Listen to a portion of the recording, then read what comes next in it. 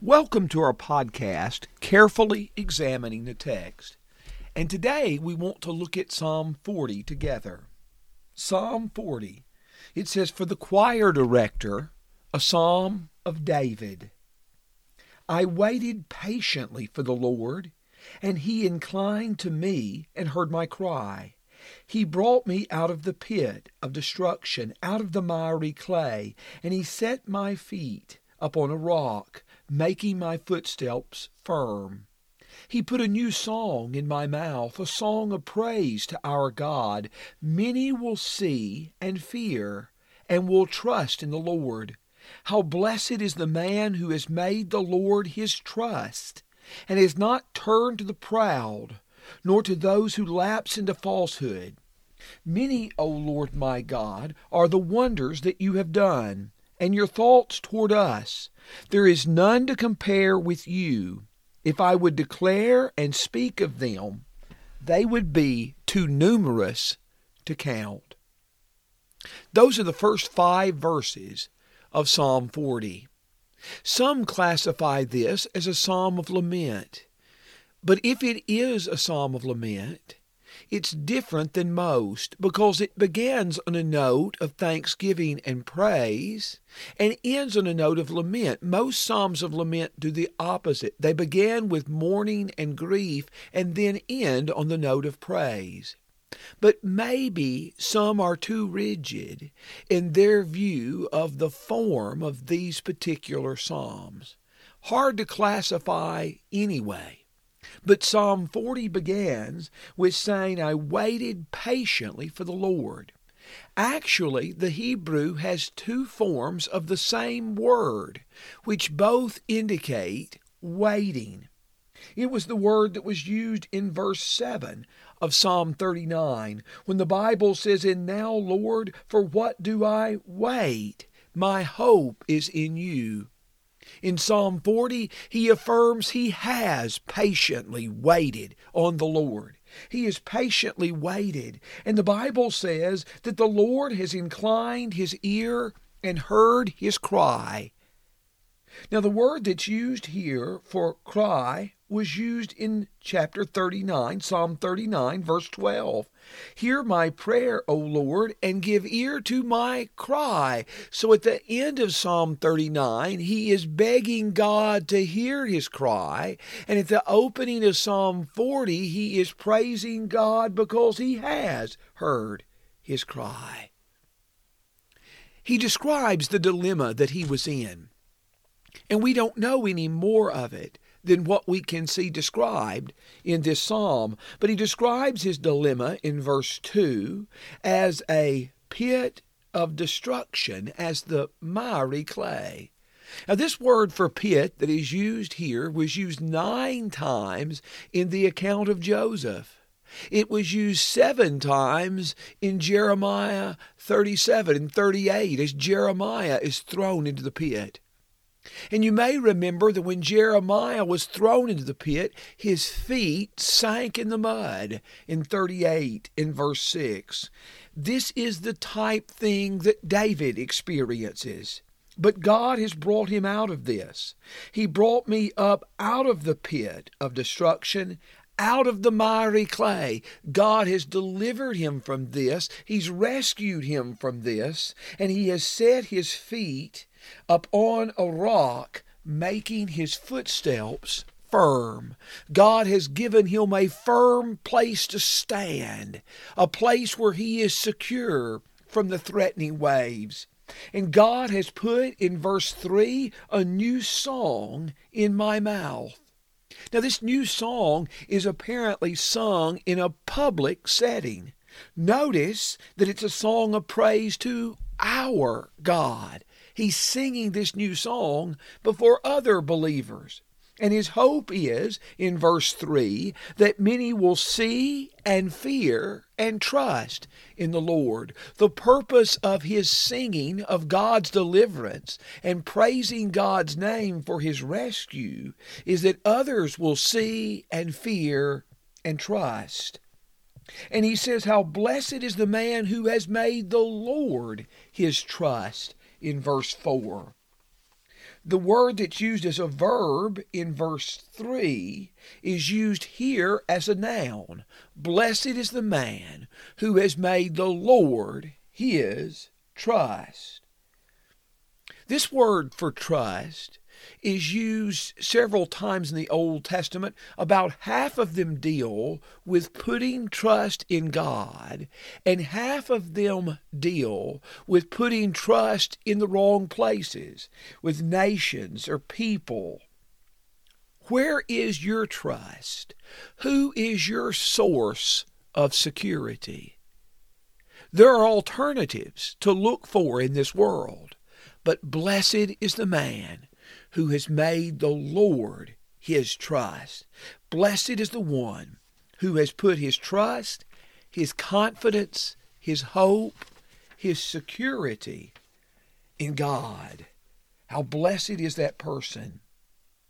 Notice in verse 4, he's put his trust in the Lord, and he's not turned to the proud, nor has he lapsed into falsehood. The word falsehood can be used of false gods, or it can be used of dishonesty. But he is not putting his trust in either of these, but he's putting his trust in God. And he says in verse 5, many, O Lord, are the wonders which you have done. He's in awe at all of God's wonders. He says, many are they. And he says, there is none who can compare with you. We sing a song sometimes that emphasizes that there is no God his equal, no prince his heir, that God is without equal. He is without comparison. There is none to compare with you. And if I would declare and speak of them, they will be too numerous to count. Now we want to come back to that idea later. That idea found in verse 5 about God's wonders being too many to count. In verses 6 through 8, as he has experienced God's great deliverance, he wants to express himself in praise to God. And he says, sacrifice and meal offering you have not desired, nor my ears you have opened. Burnt offerings and sin offering you have not required. Then I said, behold, I come. In the scroll of the book it is written of me, I delight to do your will, O my God. Your law is within my heart. Sacrifice and meal offering you've not desired. There are 4 different words for sacrifice used here in verse 6. Sacrifice, meal offering, burnt offering, and sin offering all represent different Hebrew words. And they represent 3 of the 5 types of sacrifice mentioned in Leviticus 1 through 7. One of the words, the first word that's used, sacrifice, is a general word, which sometimes is used for another of those types of sacrifice, quite frequently, the peace offering, but it can refer to several sacrifices. But what I'm trying to say is he is summing up a variety of words for Old Testament sacrifices and Old Testament offerings to emphasize that these are not what God desired. Is this an either-or proposition? Is God saying, I don't want your sacrifices at all, and they are not pleasing to me? Is that the point of Psalm 40? I don't think that's the point at all. I think the point is that while God wants their sacrifices, there are attitudes which have to accompany those sacrifices if they're going to be acceptable. Does the Lord have as much delight in burnt offerings and sacrifices as in obeying the voice of the Lord? Behold, to obey is better than to sacrifice, and to hearken than the fat of rams. 1 Samuel 15 and verse 22. This same idea is summed up many other places. In Isaiah 1, verses 10 through 17, in Jeremiah 7, verses 21 through 26. Listen to these words from Psalm 51. You do not delight in sacrifice, otherwise I would give it. You are not pleased with a burnt offering. The sacrifices of God are a broken spirit, a broken and contrite heart, O God, you will not despise. God took pleasure in the sacrifices of the Israelites. They arose as a sweet savor before him. He states repeatedly in Leviticus 1 through 4. But that wasn't acceptable unless they had first given their heart to God.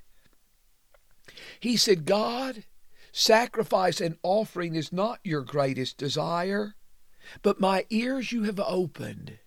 The Old Testament sometimes speaks of closed ears or uncircumcised ears in Isaiah 6, verse 10, in Jeremiah 6, in verse 10. In Acts 7, verse 51, Stephen used the same kind of expression. Some had their ears closed and their ears were uncircumcised, but David's ears are open. He wants to listen to what God says, and he wants to do it. And he says, behold, it is written in the scroll of the book, I have come to do your will. It's very difficult in the context of this psalm to figure out the book that's mentioned here in verse 7. That's a word that's used elsewhere only in Jeremiah 36, Ezekiel 2 and 3, and Zechariah 5. It may be dealing with the instruction from a king in Deuteronomy chapter 17. In the scroll of the book, it's written of me, as the king is given regulation, instruction as to things to avoid and things to do and how to put his hope and trust in God. I come in the scroll of the book, it is written of me, I delight to do your will. The word delight in verse 8 in the New American Standard Bible is the same word translated desired in verse 6. God is not desired their sacrifices and meal offerings, but David delighted or desired to do God's will. Now notice in verses 9 and 10 how David lumps together a multitude of terms to emphasize God's nature. In verse 9, I have proclaimed glad tidings of righteousness in the great congregation. Behold, I will not restrain my lips. O Lord, you know, I have not hidden your righteousness within my heart. I have spoken of your faithfulness and your salvation. I have not concealed your loving kindness and your truth from the great congregation. These verses speak of God's righteousness, of God's faithfulness, of God's salvation, of God's loving kindness, of God's truth.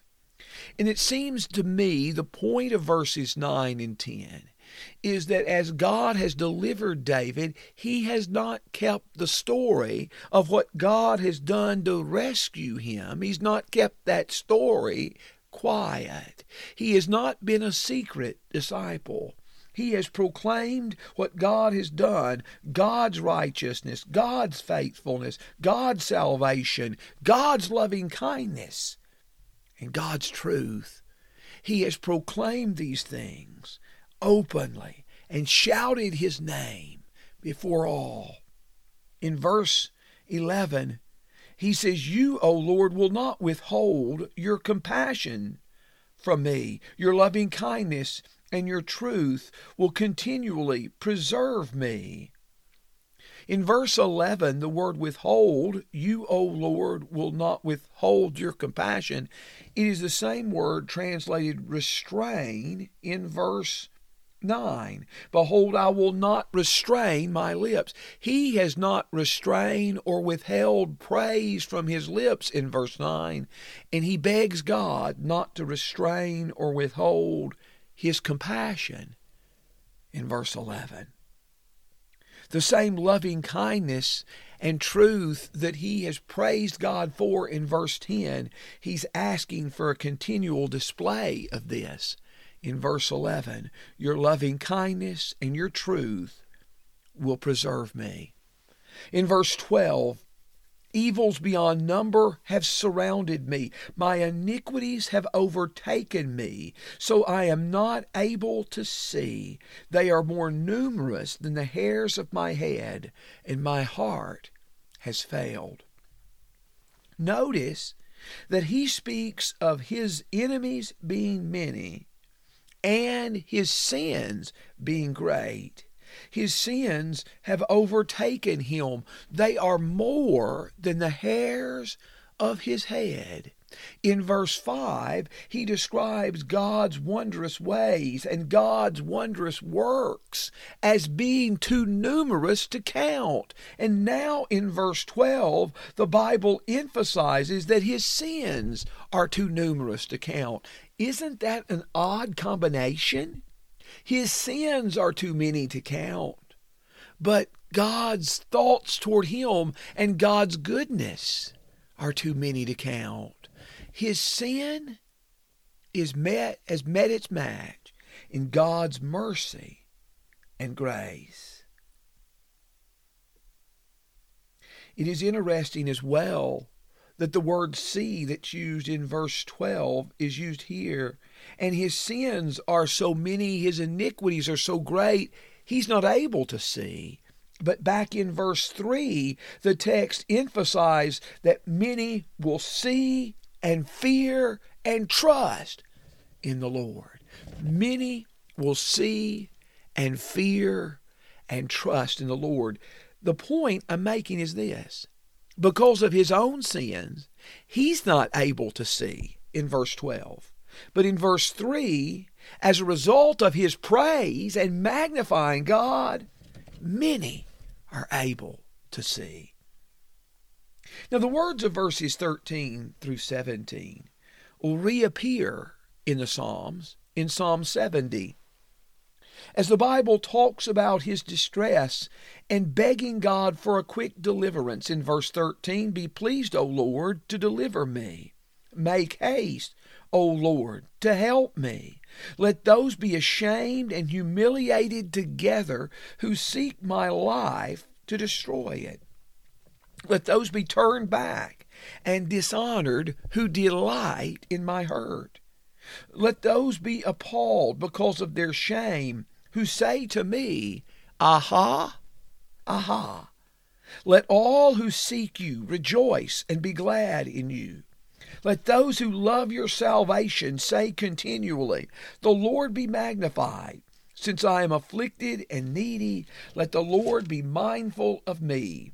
You are my help and my deliverer. Do not delay, O my God. Notice a contrast between the wicked and the righteous in those last few verses. In verse 14, the wicked are seeking my life. They are seeking David's life. But notice in verse 16, as David describes the righteous, they are ones who seek you. Do you seek God?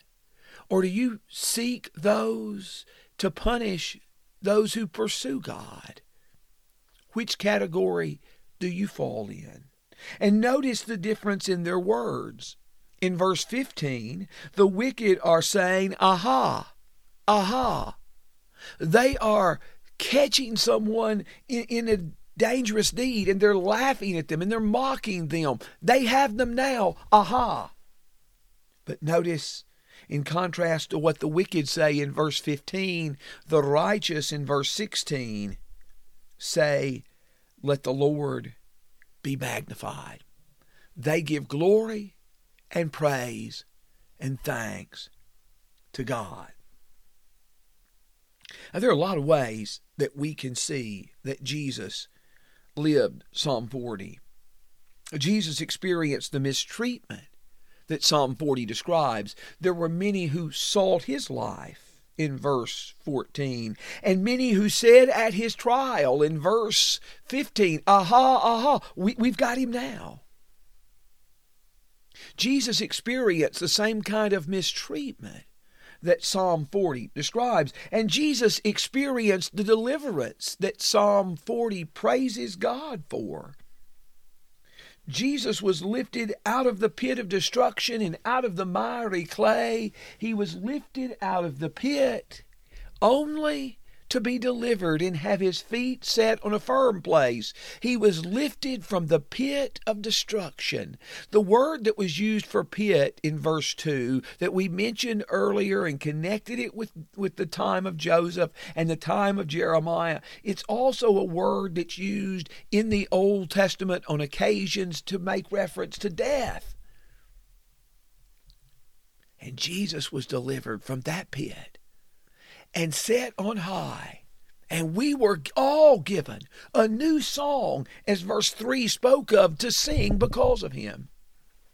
But the most extensive use of Psalm 40 in the New Testament is in Hebrews chapter 10. Hebrews 10, verses 5 through 10, explains the words of Psalm 40, verses 6 through 8. Listen to Hebrews 10. Therefore, when he comes into the world, he says, sacrifice and offering you have not desired, but a body you have prepared for me. In whole burnt offerings and sacrifices for sin you have taken no pleasure. Then I said, behold, I have come. In the scroll of the book it is written of me to do your will, O God. After saying above, sacrifice and offerings and whole burnt offerings for sin you have not desired, nor have you taken pleasure in them which are offered according to the law. Then he said, behold, I have come to do your will. He takes away the first in order to establish the second. By this will we have been sanctified through the offering of the body of Jesus Christ once for all. Now, Psalm 40 is quoted here in Hebrews 10. You may have noticed a difference.